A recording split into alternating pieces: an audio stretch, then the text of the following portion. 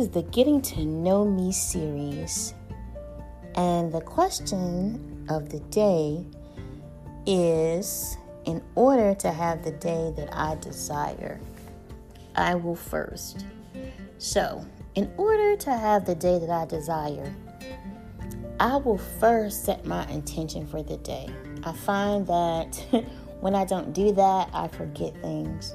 So, in the morning, I will lay in my bed before I get up, and I will think about what do I need to do, which usually is a lot of things. I find that the more things that I give myself to do, the less things I actually accomplish. So I will pick 3 things. And because I'm a mom, I make those 3 things about me, not about my kids. Because otherwise I won't really take time for myself, to cherish myself, nurture my spirit. And I'm also an entrepreneur, so I need to get those things done as well. And the things with my kids are almost automated for me. And when I say automated, I'm talking about I automatically do them. Things shift and change throughout the day. Since my boys have autism spectrum disorder, their appointments for like their doctors and therapists are stagnant. But you never know when you get a call saying that they're sick or something will happen and I'll need to come to the school, or if they're just having a bad day and they may call. So those things are automatic. I'll stop doing whatever it is I need to do,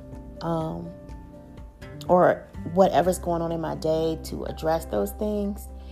But with me being able to say in the morning, these are the 3 things that I am going to get done, it helps me meet my goals instead of making me feel overwhelmed. And when you become overwhelmed, and you actually are least likely to do anything, if anything at all, you become really detached, and then you kind of feel like this guilt around not being able to accomplish things. You sit around, or consciously or unconsciously, why can't I get things done? So, I start, in order for me to have a successful day, I pick 3 things that I'm going to do. Usually one is something physical. The other 2 typically have something to do with my business or self-growth. So my question to you is, how do you start your day? Do you have the thing that you choose to do to get your day to go the way that you anticipate without feeling anxious or chaotic in terms of it always feels like you're running around. That's it for today.